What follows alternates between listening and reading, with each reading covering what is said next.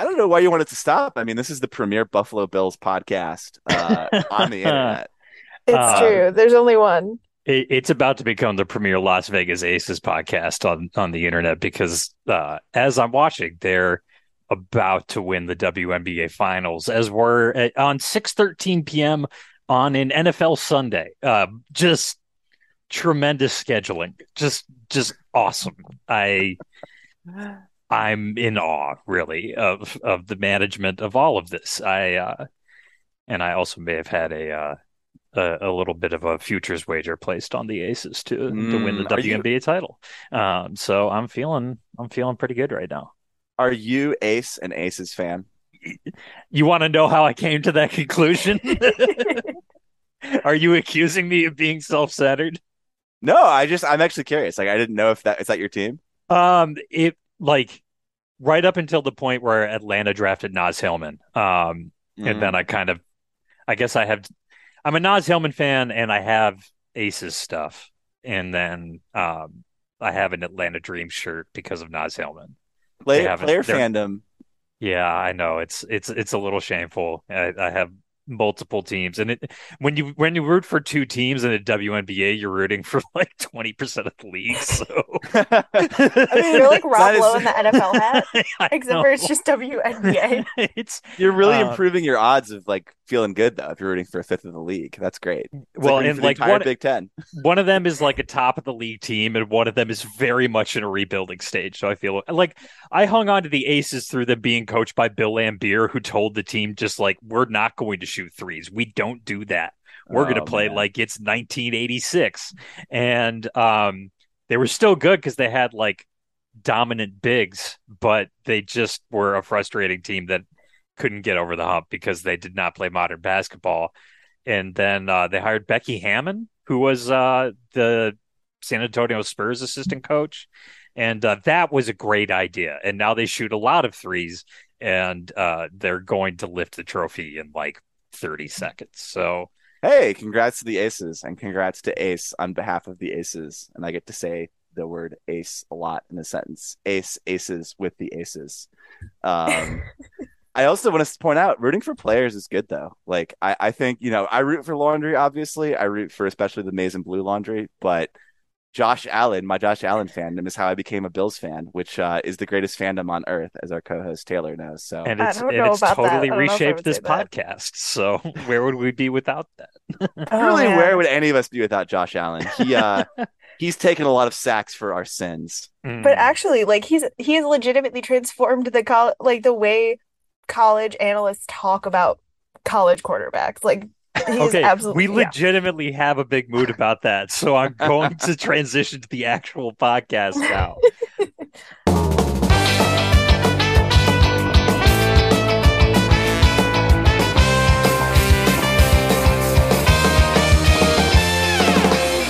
Welcome to the Bucket Problem, episode 59. I am your host, Ace Ambender.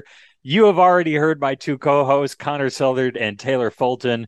We are presented by Home Field Apparel and PointsBet. We're a proud member of the Blue Wire Podcast Network, and we're a Meet at Midfield production. Michigan beats UConn 59 to nothing. They cover the spread and the total on their own. That's beautiful stuff. The final total yardage was 465 to 110. We'll eventually circle back to this one briefly. Connor, we kind of queued you up for your big mood, so have at it. Yeah, Taylor was actually making a really cogent point about Josh Allen. I'm a very mixed views of that because like I love that he's celebrated. It's also really funny how like every athletic QB with a big but erratic arm is now the next Josh Allen. I find that endlessly Will entertaining. Levis, baby, it's gonna happen. Yeah, and it's just like I have so many thoughts about why any given person is not Josh Allen, but I will save those for Taylor and I's breakaway podcast we'll eventually do just about Josh Allen. All Josh Allen all the time. No Bills, just Josh Allen. Anyway, the big move for the week is football takes are true right up until they aren't. I was thinking about this recently about I was thinking about this because it is nice to be able to take for granted that Michigan will just steamroll in ignoble fashion. Three non-conference opponents because like I've seen talented Michigan teams struggle with much lesser opponents before. I've seen Michigan start seasons looking not sharp. That's been a serious problem in many seasons. but this team has looked sharp from the drop. They have done everything you could hope against an admittedly hilarious, farcical, rather slapstick schedule. And so, football takes that are true until they aren't. Like, I remember just within the Harbaugh era, there were takes like Michigan will never have an elite offensive line. Michigan will never have good defensive tackles. Michigan will never have an explosive offense. Michigan will never manage the clock well. And these were all they all felt true at given I have moments. so many coordinated rants that I'm holding back right now. Yeah, and like there were reasons to say. I think a lot of it, like often what was said is like these are Jim Harbaugh defects that will not get fixed under Jim Harbaugh. And as of now, Jim Harbaugh has fixed all the ones that I pointed towards. Like, I think it's funny. We have to keep reminding ourselves that Michigan last year and presumably this year as well is like one of the most explosive offenses in the country in terms of like how often they have big plays. It doesn't feel that way when they're, grounding and pounding, but like the cumulative effect is that. And I just wonder what takes will fall next. Could it be that elite spread offenses with pampered toy poodle quarterback academy passers? Or Michigan hasn't developed a great quarterback since Tom Brady. How about okay, that's a better one. I was going towards the forbidden fruit of takes that I'm going to keep hinting at, but I can't do. But we had to PFF stat you out of an even more extremist take before we went on air. I was doing some slander before we started rolling the tape, but I just want to cap it off by saying, like, this is the fun thing about, and the maddening thing about doing sports analysis is, like, we gather all this data, we create takes out of it. And then the fun part is that we get proven wrong and we have to create a new take. And I think that, like, that mutability, I think, frustrates some people. I find it immensely fun. And I have as much fun being wrong as I have being right. With one very notable exception, being tremendously wrong for most of last year was extremely fun. I enjoyed it immensely. We're not going to talk about that exception. Taylor, what's your big mood? Mine is pretty simple. Lance Leipold should coach at Wisconsin eventually when that opens up because like that is feeling more and more inevitable every day. Why would you want to give them nice things? They don't deserve that. Sorry. I don't know. I don't like this. I like him staying at Kansas or taking the Nebraska job where it's just, I mean, he's still dangerous, but he's only so dangerous.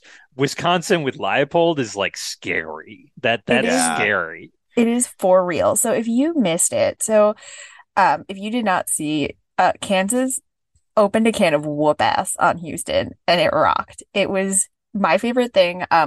This is related to this Michigan podcast because Patrick Mayhorn and I, as well as DJ for the first part of the game before the rain delay, did cover this. I love that DJ just does cameos. It's very nice. He just like kind of pops in. And just kind of like graces us with his presence and is really insightful and then just like leaves. It's really, really lovely. But anyway, we do playback streams once a week. We tweet those at Meet at Midfield. You should join us for those. Anyway, so we're watching the game. And basically the entire time, Patrick and I are freaking out because Lance Leipold is just drawing up the wildest shit for Kansas. Like, they won 48-30. It was a decisive win. Dana Holgerson's like entire like play calling ethos is divorced. I don't know how to explain it, but I'm so sorry. I'm sorry to the divorced fans of this show. He's a very specific type of divorce, and it's the divorce that stays up all night in the casino. Yeah, it's that. So like Bobby Petrino divorce. Yes. And I mean, Jalen Daniels is the Walter Camp National Offensive Player of the Week, and like think like the transformation that Leipold had in his program in a year and a half, like two years ish, is incredible, and I really love that. I do think because he's got the ties to UW Whitewater. He coached there as a GA. I think it's a more realistic spot for him than Nebraska, who I will talk about later. I have a few thoughts on Nebraska, but we'll get there. We'll get there. Oh, we will. I just think that like what he is able to do and what he has accomplished in a very short time, and he also did this with Buffalo. So not the Buffalo Bills as much as I would love to talk about them. The Buffalo Bulls. I'm just really impressed with what he's able to do in a short period of time and kind of bring people on board and make the most of talent that is not necessarily as good on paper. So to Connor's point, kind of bringing this all home, Kansas is not the most talented roster, but he is drawing things up to their strengths, um, putting really creative plays together, particularly on offense. On defense, they've got a couple really nice guys up front too, and it's really impressive. So I guess maybe I shouldn't have wished Lance Leipold to Wisconsin. I think I'm taking back my big mood as I'm saying it. Please undo this wish casting, but yes. I am undoing the wish casting, but this is just because you're friends yeah. with Drew on Twitter. We know what's going on here. Drew Hom having a strong impact on this podcast. That and the Pain Hive directly responsible.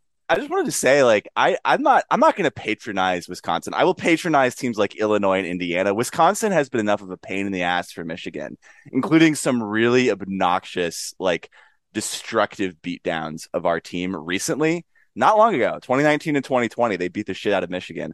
I don't want them to have nice things. They need to go through at least 5 years of humiliation before I put them in my Indiana condescension category. Drew, I love you, but I'm not there yet with the Badgers. I'm sorry, man. That's entirely fair. I'm really sorry. Even though Wisconsin fans are very, very nice at tailgates, they're super nice. They're lovely people. Don't let them get to you like this. Don't give them what they want. I'm so sorry. This might be a Wisconsin podcast now. I'm gonna shut up. All right. I want to add something very quickly on Lance Leipold.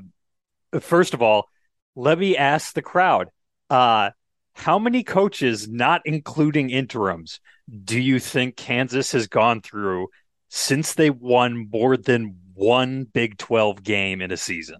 I don't like where this question is going. Wow. I mean, like, I'm just wondering, like, how Charlie Weis fits into this whole scenario. You're on the right track. You are on the right track. I don't know, man. Like 4 or something? I mean, you tell me. Yes, it's actually 5. Oh, wow. Well, Leopold is the 5th.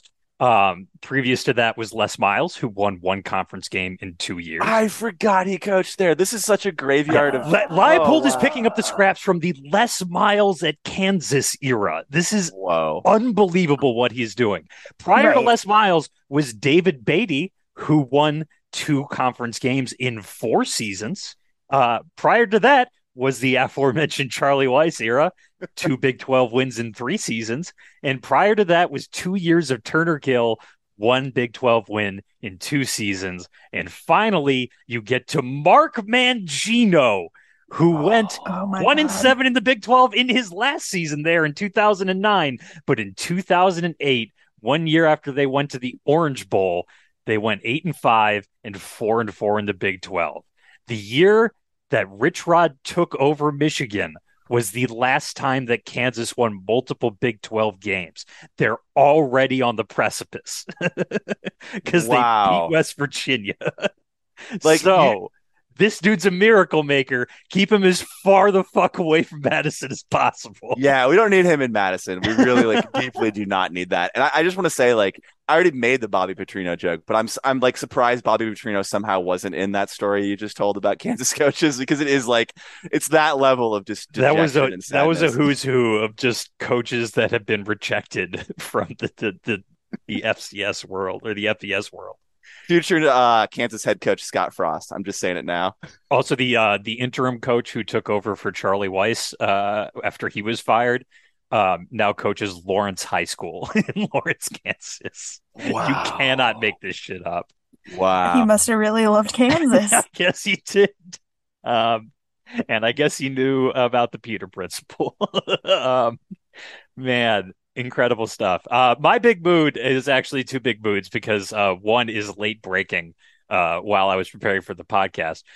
Very quickly, though, I anticipate that Robert Griffin III is going to get super mega fired for being just the horniest man alive while calling football games. He is only leaning into it more as each week goes on.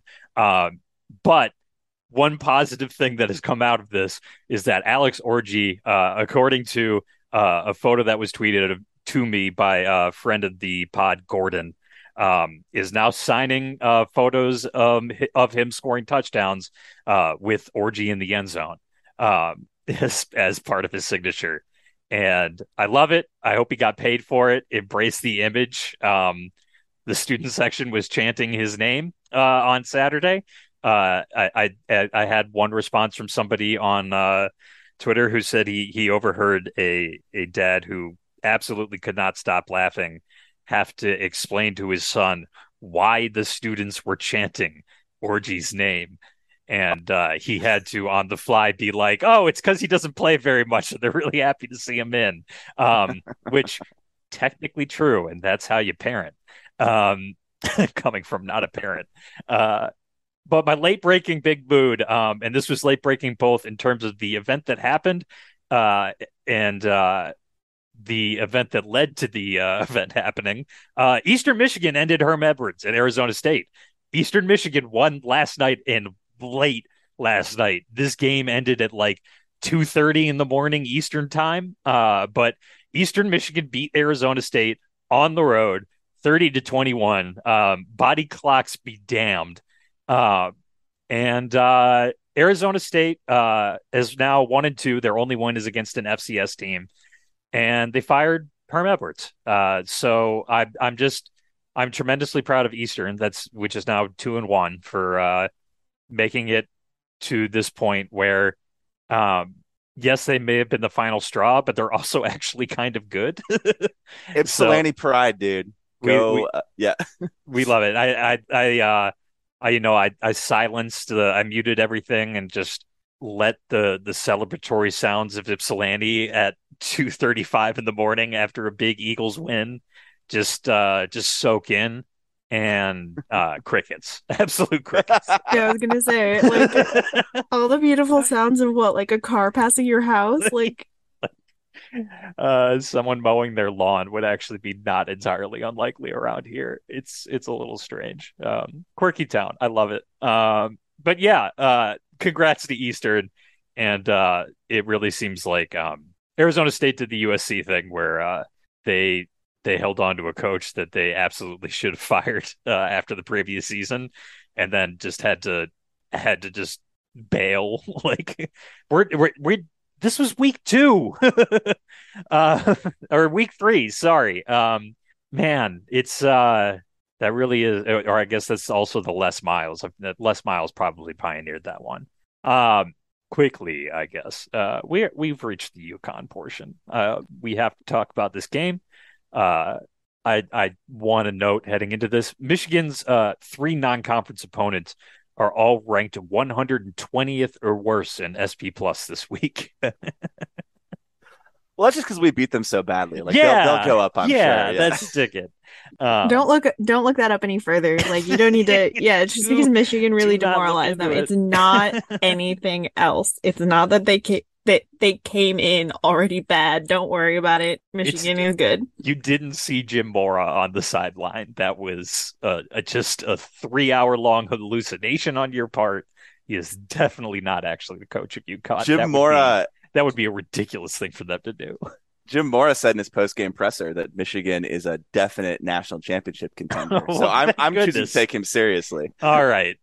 Jim Mora is actually good, declares the bucket problem. Here we are. There was also a portion of that in the broadcast on Saturday because things got real boring. They ran out of things to talk about. It was 59-0. So quarterback stuff, mostly notable for Cade McNamara, unfortunately, hurting his leg, kind of got folded under him on one of 2 pretty big hits that he took in his brief time in the game. JJ McCarthy was very good again, which is kind of what we expect against UConn's defense, and many others played. Alan Bowman was somehow the only one of like 9 quarterbacks who got in the game, and I mean that literally. I think all 9 Michigan quarterbacks on the roster played. The only one to throw a touchdown pass was Alan Bowman somehow. But McCarthy was pretty good, other than a missed read that resulted in a 3-and-out on the first drive and got the crowd a little antsy. And the offensive line just refuses to block for Cade McNamara. It's enough of a trend. 3's a trend. We're there. 3 games. They don't block for him. They elected a captain and then decided to kill him. So that sucks because he's out for a few weeks, and that seems like an at minimum situation. And it's a lot.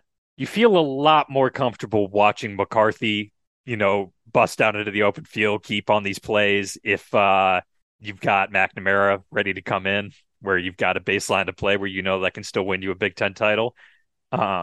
We don't know if Michigan has that anymore at backup quarterback, and that is probably the most notable thing that happened in this entire game, unfortunately, because, again, every Michigan non-conference opponent ranked 120th or worse.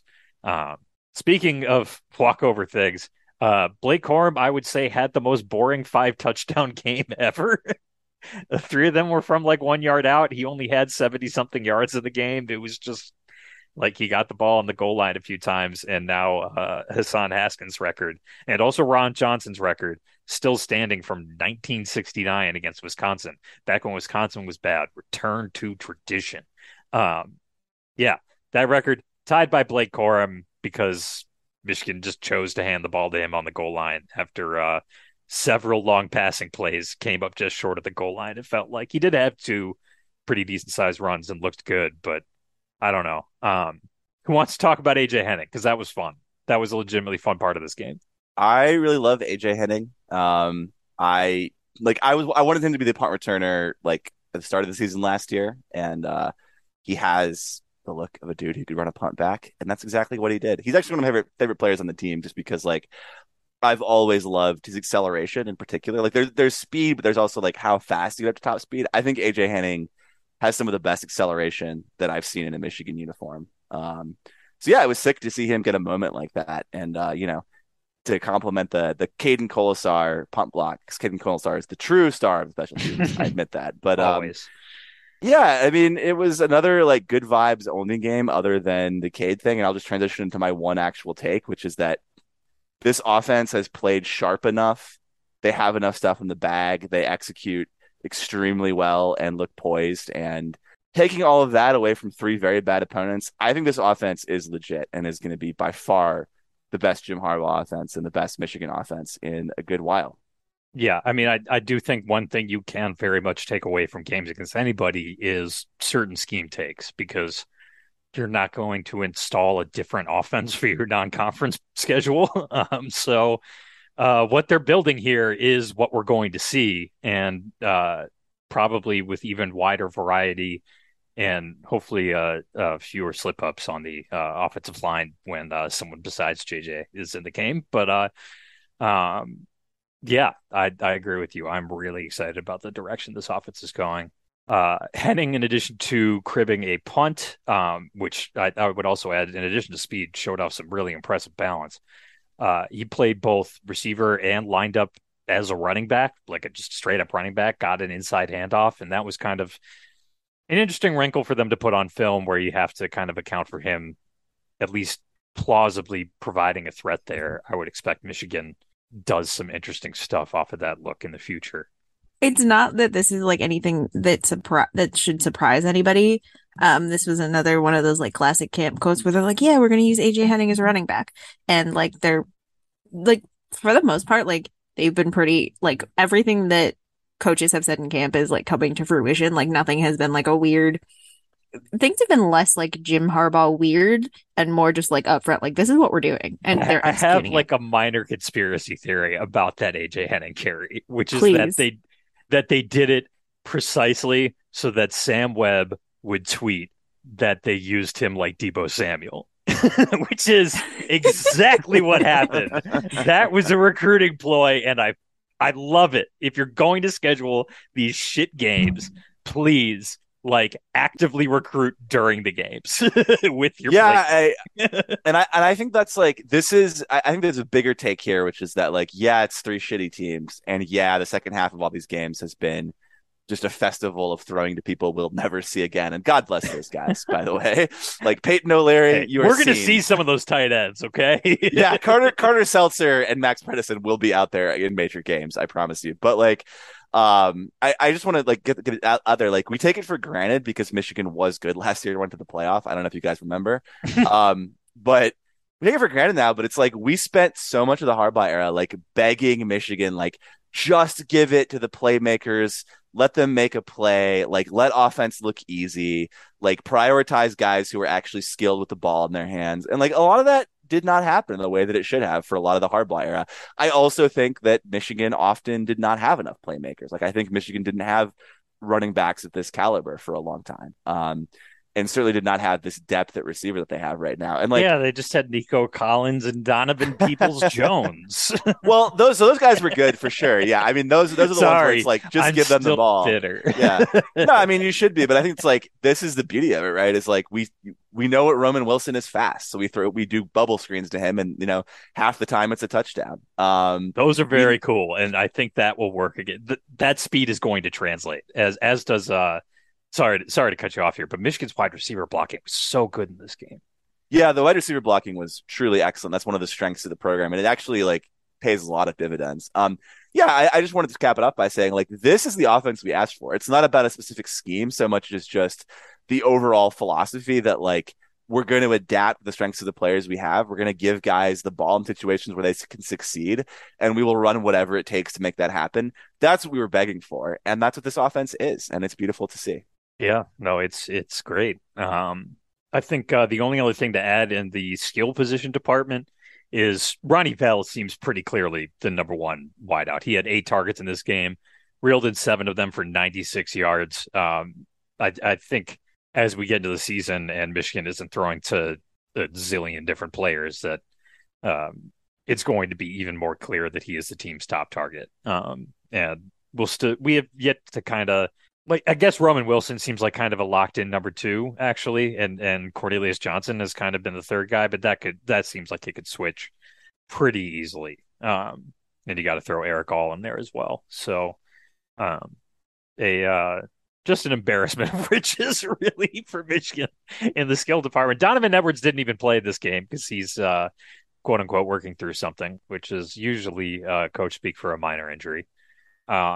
Saying that's a good transition to the offensive line. Trevor Keegan played 12 snaps in this game, got dinged up, left. It was once again Giovanni El Hadi, who was the next man in on the offensive line because Carson Barnhart, I assume they're being pretty cautious with an ankle sprain until they actually need their 6th offensive lineman, and with Ryan Hayes back. And he had a one really impressive combo block that I saw already while going back through this game, and I'm not very far in. So Ryan Hayes looks good as far as I can tell. And yeah, it would be nice if Michigan stopped having linemen kind of rotate being dinged up, but I guess if there's a time for it, it's right now. We did see Trente Jones give up another edge rush sack. He was otherwise good, but like that's too many. It's too many in a row. I'm a little uncomfortable. This is the one thing that's like a thing on this offense. Like that's the one thing you can point at and be like, that is an issue. The good thing is, I think McCarthy's. Correct me if I'm wrong. I don't think McCarthy has taken a sack yet. So when Michigan is playing with their starting quarterback, it has not happened. But still a little worrisome that when rushers can pin their ears back, which they've been doing a lot more against McNamara and the rest of the guys, that he's been beaten pretty clean around the edge a few times.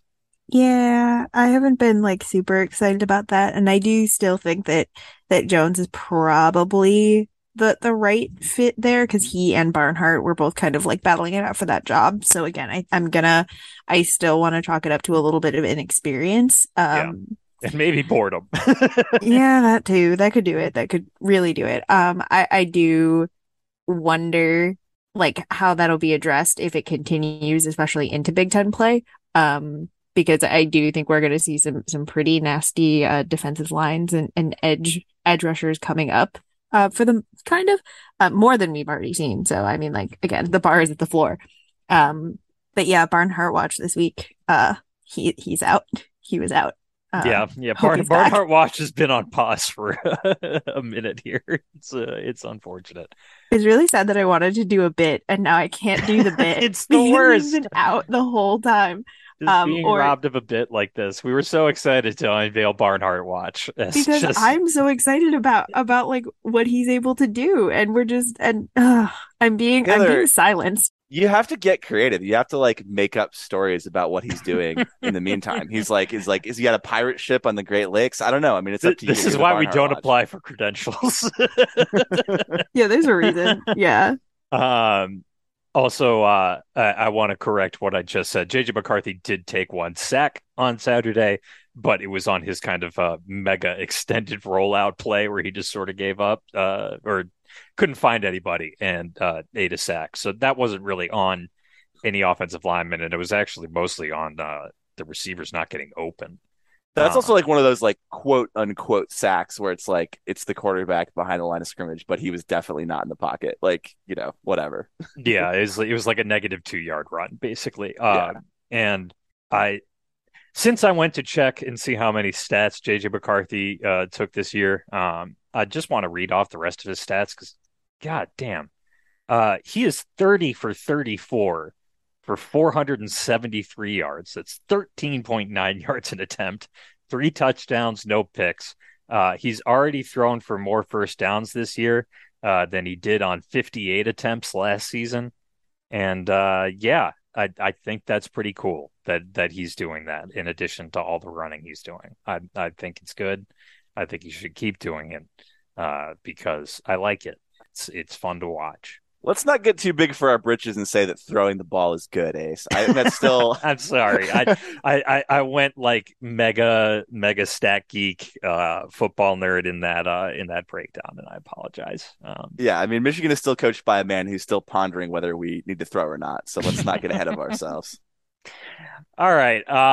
We'll go to the defense on that note because we're running out of things. Let's be honest. The defensive line didn't produce any sacks, but they got pressure and they were really, really stout against the run. Although, again, this is UConn, hard to take anything away. I thought Mazi Smith was a massive problem for UConn's run game in the middle. Chris Jenkins and Brady McGregor were also very good, and pretty much everybody who got in the field at least had like one moment. You got one from Ayabi Anoma. It was just a parade of guys into the backfield.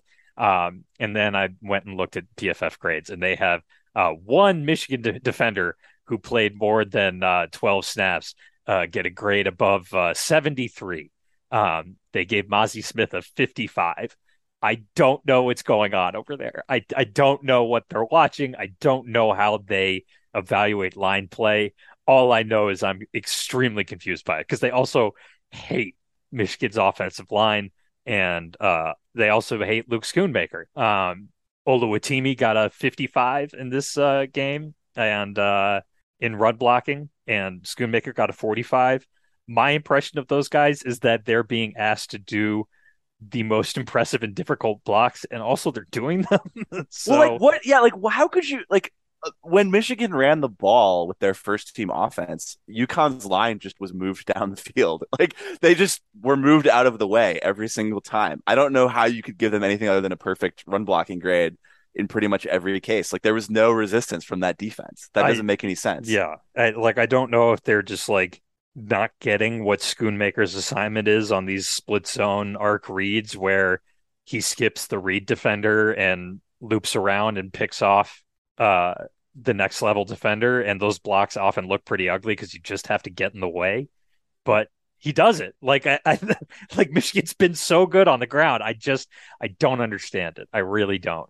It's for Blake Corum's Heisman campaign. That's basically all it is. Because literally, like I think you brought it up in our show chat that like basically like if the run blocking is so bad, it assumes that Michigan has potentially the best running backs in college football, like regardless of opponent. Like, well, like ever, like not even the best in the country. Like it posits if their grades from last year and this year are correct, then like Hassan Haskins and Blake Corum are basically like Earl Campbell and Barry Sanders, and like and God bless those. Came in as the third string back on the Titans this year, so like I don't know about that. Yeah, and like I love those guys, and I think they are like I do think that both of them have been among the best backs in college in their sort of featured seasons. I think Corum is that for sure, but like he's not the greatest running back ever, and to put up these consistent numbers with bad or even middling blocking, he would kind of have to be, and like.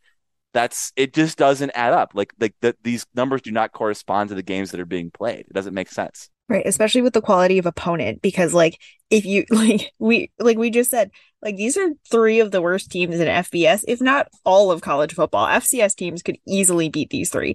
And if you're saying that like the run blocking is still bad, like it implies that like that Blake Corum should be like right now number one, the odds favorite for the Heisman. Like it just doesn't make sense. And they also love Trente Jones, which we talked about. Like he does, and I don't have the numbers in front of me, but like he tends to grade a little bit better than the rest of the line, which He's is their kind worst starting lineman. And I don't say to be Right. a hater, but like that's pretty clear at this point. Like I don't like worst I, is relative. Like he is like the least strong on a good offensive line, yeah, but no, for sure. yeah, But it's like I mean the Corum thing, like I do think Corum is one of the best running backs in the country. I also know that he is not creating every one of those plays by himself.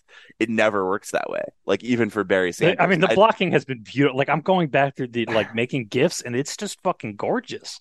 So I don't like, and now I'm looking at the defensive grades from this game, and it's driving me nuts because Michigan, like almost all of these defenders are grading in the 60s or below, which is bad. This is like it's like the grades you get in school. These are failing grades, basically. that The defense doesn't pitched like a shutout and gave up 110 yards. yeah, I mean anytime you get a shutout, I don't care who you're playing. I don't care if you're playing Pioneer High. Like you should get UConn credit didn't for even get pitching close. yeah, they, I mean, like, what could Michigan possibly have done in this game? What could the players possibly have done better? Like, I mean, honestly. I will admit that, like, yeah, you do UFR, like, you know, like for this is like this is the thing, UFR from Brian and Seth at MGO Blog, they show their work, so you Yes. know what they grade on every play. I may disagree at times, but like they at least tell you what their grading is, and like I know why they came to the conclusion they claim to. PFF is this black box that is objectively wrong in this case. They're not describing when I say objectively wrong, I mean that their grades are not describing the action of the game, which Yeah, should be the whole goal. you cannot basically fail a defense that gave up 2.1 yards a play against an opponent that is in the same, like, within two divisions. Like, Yeah, it's absurd, and like I mean, I'm not just being a homer. Like PFF should be pretty embarrassed about this. This is just bad. it's weird. And the fact that we're like I find PFF very useful in certain respects. Their advanced stats are the ones that aren't grades are very useful. Uh, I'm able to look up stuff like depth of target for quarterbacks and those kind of passing depth charts and a whole bunch of different like pressures by defensive linemen that aren't converted into a lot of things.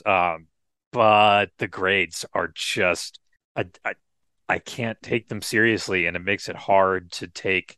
When PFF puts out all American teams and whatever, all conference teams, it's like okay, like I'm gonna have to see the tape because Yeah, and I think the thing that perplexes me is like again to your point, Ace, they're so helpful in terms of like it is hard to find reliable like numbers and advanced stats for offensive and defensive line. And I think that's a lot of why a lot of discussion of like line play isn't really as prominent in like, kind of mainstream discussion of football.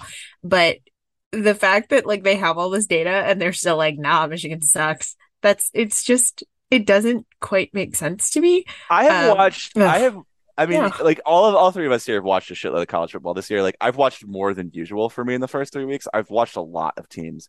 Michigan has looked as sharp as literally anyone. I think the only team that's arguably looked like way sharper on both sides of the ball is Georgia, Yes. which is probably the best team in the country again. Ohio State's up there. Bama's not up there because they looked horrible against Texas, to be honest. I mean, Michigan is one of the three like sharpest, best looking teams in the country right now. And to then say that their players are not playing well just doesn't make any sense. It is wrong. Yeah, it's weird. It defies logic and it doesn't pass just the smell test, the common sense test, whatever you want to call it. Like, I don't get it. Anyway, the linebackers, I thought they were good. PFF actually thought Junior Colson was pretty good, which means he must have been a god out there. Mike Barrett played well, I thought, and considering that Kai Hill Green has now missed the entire non-conference portion, I think we should probably expect Mike Barrett to play a fair amount early on in conference play because yeah, it's a little worrisome when an injury. I think if they were able to bring him back, that might have been the one guy who they'd be willing to play at less than 100% just to give him some live action before the games really start, potentially getting a little bit closer. We'll talk more about that later. But I thought the linebacker level looked good. And I mean, everything looked good. I don't know. And Connor, you have a Junior Colson take. Oh, just briefly, like I think there was some galaxy brain discussion among Michigan fans for the season of like, well, the staff loves Junior Colson, but they're overhyping him because like we saw him run the wrong way a bunch as a freshman. And I get where those takes come from, and like God bless Michigan fans for overanalyzing everything. But like on this broadcast, on this broadcast, the crew is just like Junior Colson, one of the best linebackers in the country. And I'm like, yes, he is. And I kind of knew he would be going into the year, and he's still not quite like he's not like that otherworldly destroyer of realms that he might be next year, but like he's very good, and I think there's every reason to think he would be, and like trust the players a little bit, guys. Yeah, it's a funny situation where like because what we saw last year was a guy who was clearly very talented, and yes, he was in the wrong place a fair amount, but he like his expectations heading into the season were lower because he played than they probably would have been if he had just like rotated in occasionally, only seen a few snaps, basically redshirted, and people just hung on to his high school tape and his recruiting rankings. They would have been really excited for him to take over on the inside. And instead it was like, well, you actually earned a starting job and you weren't great. That's a really, really great take, is like, just every mistake in live action gets so amplified. And I'm like I've said this many times, I'm firmly on the side of like isolated mistakes, even several isolated mistakes just don't mean as much to me as they do to this sort of grading culture, because as long as you make up for them with like impactful, really good plays, like, A++ plays, and like general consistency to the point where the mistakes are not undoing your value to the team, I am willing to eat mistakes, especially from younger players. And I think we should all like just be a little bit less neurotic about that. Yeah, I agree with you there. Speaking of which, Mike Sainristil is good at nickel. Like I know it's so good. I know it's been against wild. 3 garbage teams that cannot hit the broadside of a barn in the passing game. So I should probably, despite my excitement about him, rein it in a tiny bit, especially since also some of his plays in the backfield have been pretty much handed to him. But that dude just scraps. Like I just love him. Like it's this, and he's like beating out some guys who seem like they could have been legitimate options there. Like Makari Page looks great, and if they needed him to play the slot more, they have enough safeties to do that. But they're playing Mike Sainristil as a starter, and you can see why. And it's fun because he's a feisty little dude. He's like a tiny little guy, but he's an absolute menace in the backfield. And like Ace is correct that a lot of that is just scheme being clever / bad opponent, where like, he gets a big gaping hole when he's blitzing and he's able to just get in the backfield immediately. But like still, I mean, to be a secondary player and be good at that, and like not only just to be able to get to the QB, but like mix it up in the run game and stuff, like he's got it. He is, I know we're not saying that guys have that dog in them anymore, but like Mike Sainristil absolutely, he has that canine in him for sure. He is a little warrior out there. He plays hard. Him, as they say. He is him. He is him. He is a short king. We're still saying that, right, Taylor? We are still saying he's a short king. It's short king spring, even though it's fall, or it's very close to fall. Short king September, at least right now. Short king September. I think that's a really good point to make about kind of like the linebackers and the secondary overall, because I was a little bit hesitant, because I remember doing their preview for the site, and I was like, is this gonna be okay? And it turns out it's fine. So I again, we need to see Big Ten play. Not a lot to learn from UConn, but I'm optimistic, and again, I'm much more willing to believe some of the camp evaluations now that we're like looking back at them, that they were pretty honest and not like, fluffy and like flowery about just like trying to hype guys up. I feel like maybe the only exception to that is Cade McNamara, But I think so far everything has been pretty spot on, and I feel really good about where the team is headed. It's very exciting. Yeah, speaking of which, the corners at least were a little bit tested with these throws because against Hawaii, like everything was that not even catchable, so we didn't really get to see them like Janet Yellen couldn't make those downfield throws. she had a tough time. The mobility was good, but you can only train so many things at once at that age. It's really you got to keep it. It's tough to keep things balanced. But like in this game, we at least saw them like have to play in phase occasionally, and when the ball was there, they were right in receivers' pockets and knocking things away. And I thought Jamon Green looked good. DJ Turner is a pretty known commodity at this point, and Makari Page again, but he had a massive hit to. I think the UConn receiver was. I don't think the UConn receiver was definitely already dropping the ball, but that was going to jar the ball loose anyway. So it was nice to see him read a play like that, step up and lay a hit for a guy who like is pretty spindly. Like that was pretty physical. So I've really liked what I've seen from Makari Page so far as the third safety. And we'll see if it holds up against better competition, but I don't know how many times we've said that. Too many. Way too many. Do better with scheduling, Michigan. Please. I don't want to ever go through a non-conference schedule like this again. Anything before we move on to our Big Ten teams of the week? All right, that's a no. Thank goodness. I gave everybody like 5 seconds. Audacity is inevitably going to edit that silence down. It was long. It was a long silence. We are brought to you, as always, by Home Field Apparel. They just dropped a Maction Tuesday line that hit every directional Michigan school, and I cannot encourage you enough to check those out. I am not just saying this because I'm being paid to say this.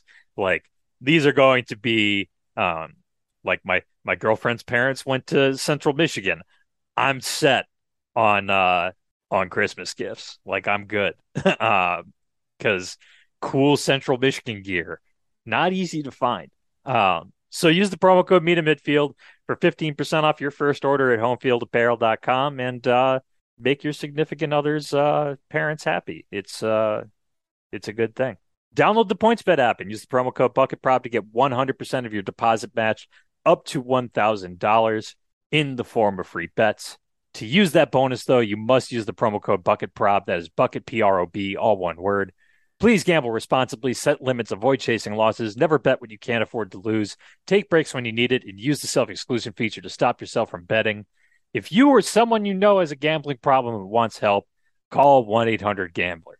All right, we chose our Big Ten teams of the week because we had only so much material on the UConn game. Some of us chose them. Some of us had them thrust upon them by duty. But go ahead, Ace. Look, I mean, someone had to cover that game, and I figured, we'll get to it. It was lobbed to you. It's an alley-oop. I'm going to talk Maryland SMU because I had that on my second screen. I'm not quite that sick. I was primarily watching the Michigan State-Washington game. More on that in a moment. But Maryland is Michigan's opponent next week. I will inevitably be watching this game again. Not a lot of defense. SMU won the total yardage battle 520 to 439. Unfortunately, they also lost the turnover battle 2-0. Tanner Mordecai just airmailed a couple passes against a pretty soft cover 2. This was great because, first of all, a lot of yards, a lot of offense, pretty fun game, back and forth. And the camera angle at Maryland Stadium, if they get the zoom right, and FS1 nailed it, is functionally in all 22. So you can somewhat analyze the game in real time, and I love it. So this was a great second screen experience. Final score, I should mention, Maryland 34, SMU 27. According to Game on Paper, a great resource for advanced stats. If you don't know that site, it is gameonpaper.com. That is easy to remember. Maryland won by 7. Turnover luck was 7.8 points in favor of Maryland. So You could say this was a dead even game against an SMU team that has a good like top 25 level offense, a very good G5 offense, but a slightly mistake prone quarterback, and that came through in this game, and no defense. So a little tough to tell, but I was impressed by their running back, Roman Hemby. He had 151 yards and a touchdown on 16 carries. The notable thing from both this game and the first 3 games for Maryland, especially as it pertains to Michigan, is that Dante Demas just has not looked the same coming back from a pretty gruesome leg injury last year. He had been playing at, I would say, an All-American level until he got hurt against Iowa. And so far, he's been their 4th most targeted receiver, and he's turned 11 targets into only 57 yards. So he just hasn't been the same threat. Raheem Jarrett has been a good number 1, but they're not as scary of a receiving core right now as they were last year. They do have a pretty good third receiver in Deshaun Jones and a decent tight end in Corey Dyches, but it's not the same as what they had last year with Demas playing at his peak. So unless maybe he'll look a lot better in game 4. Sometimes it takes time to really get comfortable, but it's clearly taking him some time to get back up to 100%. And unfortunately, he's not there right now. We'll see when it happens, but it was kind of a bummer just seeing how not involved he was in the offense. I thought their offensive line was pretty solid on the edges, but their center in particular has given up a disproportionate amount of pressure for somebody who plays right in the middle of the offensive line and usually has like the least intense pass blocking assignments. Those guys tend to give up the least amount of pressure, and he's given up the most on the team. So that's a little bit of a red flag for them. I think Michigan is going to be able to move the ball on these guys. Their defense played pretty conservatively. They were, as far as I could tell, playing a pretty loose cover 2 shell a lot of the time, and that was all right on a down-to-down basis. They weren't giving up like a horrifying yards per play or anything, but SMU converted 10 of their 21 third downs, and that did not feel like a fluke. It felt like them just finding the holes in the zones that they knew were going to be there. So they did get turnovers on overthrows. That is a cover 2 staple. Just ask Iowa, but I don't know. It doesn't seem like a game where they should have been holding back, because that was a good offense, and they could have very easily lost this game. So unless they get a little more varied and a little better on the back end, I think they're going to have a tough time containing Michigan's passing game. That is enough thoughts on Maryland, especially since we're going to do more on the premium podcast this week. I just have one very quick Maryland take, which is that I turned that game on at the very end when SMU was marching to potentially tie. And I was just very weirded out by like how nonchalant Maryland's defense looked on the field. Like it did not, they didn't look like impassioned and locked in the way that I would expect a Big Ten team to look in that situation at home against a G5 team that was threatening to score. Like it did not do a lot to improve my opinion of Michael Locksley as a head coach who is meant to be motivating and getting these guys into fighting trim. So I think that Maryland defense is probably about as fraudulent as ever. Just a quick note, early line on that game is Michigan minus 17 if you can get it. That's what it is on PointsBet. I like that bet. And so does SP Plus. If a little napkin math on the current rankings is correct, I think Michigan's about a 21-point favorite on there. So looking pretty good for next week. If current trends hold. Speaking of current trends holding, Connor, I'm going to throw it to you. Yeah, so look, we all saw what we saw in Washington yesterday in Seattle. A game announced by our favorite crew. Oh my God. RG3 and Mike Jones. He was so excited. He was so excited when he thought up Big Penix energy. I like in a way, like, yes, I agree with Ace that like he has taken horny too far. But like just the sheer, I think there's just something like oddly endearing about like the excitement he has And thinking when he's you're a the little first horny person- on the air. Like, Thinking yes. you're the first person to make that joke is like also just that's the overconfidence we expect from athletes, right? And you know, It like rocks. it's starting to come together that like because this dude has been making the same jokes for it's got to be like 15, 20 years at this point. And at least in the NFL, RG3 seemed to wear very thin on people in the locker room. The pieces are coming together. I'm just saying. I mean, look, I also Mike Jones deserves some credit. He had such great redundant, sonorous phrases as like aqueous water was a great one that he threw out there. He said that Penix and one of his receivers were on the same frequency and wavelength. I love that Mike Jones whips out SAT words like loquacious. Mark Jones. Mike Jones, excuse me. Still A rapper, yes. Yeah. I can't be bothered to keep track of like names of these guys. They're just too ridiculous. But like that, honestly, I had a lot of fun watching this game, not just because Michigan State lost. And like, look, as a Michigan podcast, there are a lot of obvious, unfair, deeply unfair to the Michigan State Spartans takes we could do here. I mean, we could say all kinds of things like, how is that team ranked 11th? But we're not going to say that because we have certain policies on this podcast. Yes, we do. And we believe Michigan State is going to win a national championship the next couple of years. At least I do. And also, I have set up a duck blind outside of Connor's window. Ace might be in the tree outside once again with the crossbow. We can't know for sure. But Alex, who's not here, had a great tweet. Again, it's a joke, people. It's not what we really think. But he said, Chillips Crypto Analysts LLC has downgraded its Tutcoin rating to sell, citing unfavorable market conditions and a complete inability to cover opposing receivers. And look, some things may have been said in there which were, again, very unfair to the Michigan State Spartans. Mm-hmm. But I am, as a crypto guy, am just going to jump out and say, we need to hodl. It's going to go back up. We need to hodl our Tuck coins. Do not sell your Tuck coins. Hang on to them. They're going to the moon, baby. We need to hodl those Tuck coins. You're exactly. Trying so hard to say hodl instead of hold. It's great. We need to hodl those Tuck coins as hard as Michigan State DBs are going to be holding Michigan receivers. And inevitably hodling them. They're going to hodl the Michigan receivers. And and they're not going to be flagged because I know how this game is going to go. I watched that secondary against Washington and they're going to Michigan needs the hodl too. This is why we're encouraging the hodling right now. The hodling must happen. And like, my very serious prediction, this is like a dead serious take, is like, I watched that game. I saw the problems that Michigan State has. And like, I know they're just going to hold the shit out of Michigan receivers and they're going to get away with it because that game always goes like that. So just be prepared, everybody.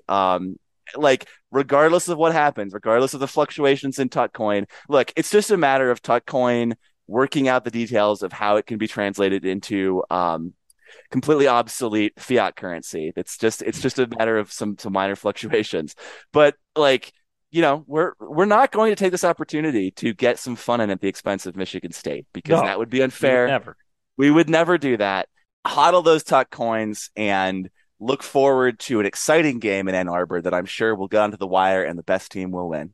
I mean, the thing about these NF Tucks is you got to remember they both spike and dip at very unexpected random times. You got to ride those out because eventually it's gonna get up to back to normal. And you got to have those diamond hands like Keon Coleman does. You've got to be able to just hang on to stuff and ride the waves of the mighty red cedar. Yes. So if you have invested in any Mel Tucker NFTs, hang on. It's going to be okay. It is not going to be okay at Nebraska. Is that right, No. Taylor? No, it's not. Hello. Enough of this crypto talk. We're done. We're talking about Sorry. real football. We're talking about real football now by a real football team. And that is the Oklahoma Sooners. Yes. Anyway, so Nebraska, they're the team that I would like to discuss because they got absolutely rocked by Oklahoma. So the final score was 49-14, but that 14 is really not fair, because That was on like the final drive. So they kind of Nebraska's drives were kind of bookend touchdowns and everything else was bad. Taylor, we call that defeat with dignity where I come from. Okay. That's right. That's correct. We do call that defeated with dignity. Anyway, so basically it was 49-7. They scored a garbage time touchdown. It doesn't matter. That first drive where they got a touchdown, people were actually very excited about that. And I didn't quite get it. I was not around for the noon slate for the most part. I was at a meeting and then went and got lunch, but that's a different story. Anyway, as you watch the game replay or as you watched the game, you could actually audibly hear Oklahoma fans in Lincoln, which is probably really bad for them because like anytime Bob Stoops' kid caught the ball, they were yelling Stoops, and he plays for Oklahoma. He does not play for Nebraska. You can hear it audibly. So that's really not good. It's really, really not good for them. Drake Stoops. But I hope he's named after Drake. I don't know how the timing lines up, but I'm going to choose to believe that from this point forward. I hope he was a big Degrassi fan. Oh my God. That would be incredible. But anyway, you could like hear that. So like Oklahoma had a really nice crowd there, apparently enough to get that Stoops chant through.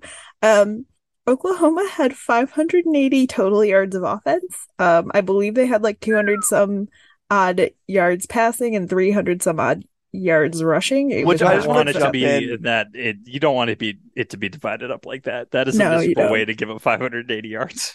I also think most ways a little bit kind of disappointing because I think Georgia Southern had like 680 some the week before. So I mean, Oklahoma, I don't know. There's some question marks there for Brent Venables. This was an improvement. Yes, that is true.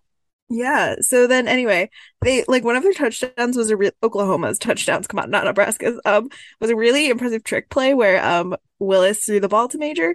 So that was really fun. Willis is not their quarterback. They kind of like dumped it and then he threw it. I didn't do a great job in these notes. Can you tell? Because I have more important things to talk about other than this game.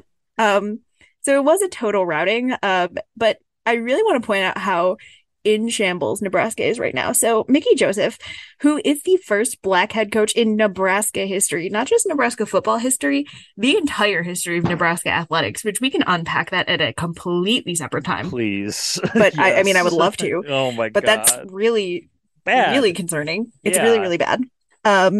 Mickey Joseph, to his credit, is already cleaning house. He has fired their defensive coordinator after, I wonder why. How many total yards of offense did they give up? And so like that's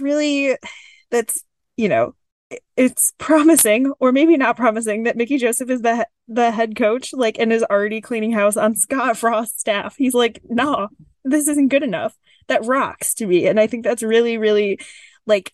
That's a really great move, and I love that. But I'm just imagining like any other like situation for any other like ballyhooed coach in a major program like Scott Frost once was. It's difficult it is to imagine like their assistant gets elevated, they're immediately just like, fuck all these people I worked with. You guys all suck. Go home. Like it just feels like what he built at Nebraska is just so uniquely poisonous in a hilarious way. Like it just whatever he was going on in that football building, like I just feel like we need some athletic deep dives. We need some investigative reporting to tell us what the hell was going on in Nebraska this whole time. I have to know. And like the other interesting thing is like, I mean, to be fair, Mickey Joseph was a quarterback at Nebraska. So it's not like he doesn't have some form of clout there. But at the same time, it's just really incredible that he was just like, yeah, no, fuck this. We're not doing this. and I think that's to his credit. I really do. I think that that's a really bold move. And I mean, he's making an effort to actually coach the team, which that's like true. is his stated job. And like, unfortunately, a wild departure from what was happening in the last few years. Right. Like a sincere effort to coach well was apparently beyond Scott Frost. So hey, like, guys were puking. Okay. They were throwing up like 18 times a day. Oh, that has to produce workouts. Good football. Yeah. And like, I'm with you, Taylor. Like I think what he's doing is right. It's just so funny to be like, yeah, I'm on this staff, and like, actually, guys, we suck. Let's just admit we suck. It's like that Simpsons bit where it's like Cuba, and they're like, "Oh, come on, everybody, you knew this communism thing wouldn't work out." It's like Mickey Joseph was like, "We all knew this staff wouldn't work out. Sorry, guys, you're all fired. In fact, I'm firing myself too." Like, it just feels. I'm sorry. We've all said it. I don't know how Nebraska got to this point. It is truly incredible. Right. And I mean, like, that's the just perplexing part of Nebraska, because they really put all of their eggs in that basket. And I just think that that is a delight.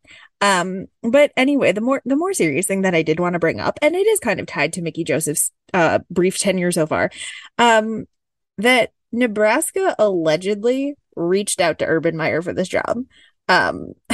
Which yeah, they were also chanting for him on, like, while he was on set. First of all, yes.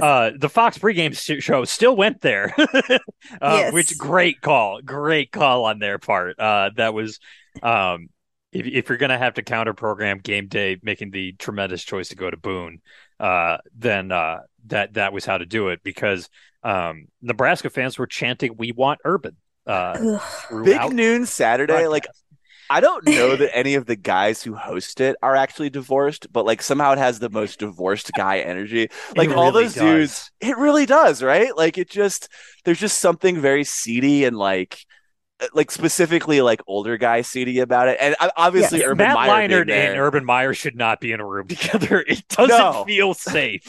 Like, I just feel like those bars in whatever town they go to for Big Noon are just like a danger zone as soon as those guys turn up. Like, you don't know what's going to happen. And I just also want to laugh. I'm also just laughing because we're talking about, like, yes, Scott Frost himself was the problem, but also, like, there are clearly deep culture issues at Nebraska because they have a roster of decent players that can't win and coaches that can't coach. So that's like you have to rip the whole thing out, root and stem, and rebuild the culture. So you want to hire Urban Meyer? Yeah, and like, that's the thing that's frustrating, because again, I mean, if you want to get big picture, if you want to think systemically about what is happening in most coaching across, like, football in particular, where we're seeing this a lot now, like, it's just wild that a lot of this talent, like a lot of talent in coaching ranks is overlooked, whether it's, whether it's based on race, whether it's based on kind of like who is already like the known quantity. There's so many different factors that you could point to of like why what is happening across like coaching and across athletics. And the fact that so a lot of things are happening. So like Urban Meyer's name continually getting recycled, even after there are documented issues with the way he coached the Jacksonville Jaguars, like to a point where he got fired for kicking the kicker. I'll never not laugh at that. I'm sorry. It rocks. It really does rock. And so like, when you think about like all these documented problems that he even had coaching college teams, like Ohio State, he harbored Zach Smith and still got to teach a leadership class. Like Florida, do we need to talk about Florida? Because like, yikes, that's the less we talk about Florida, the better. I'm afraid to talk about that, so let's just skip over. Yeah, we're gonna skip over all of that. Connor's afraid, and I'm currently in a duck blind outside his house.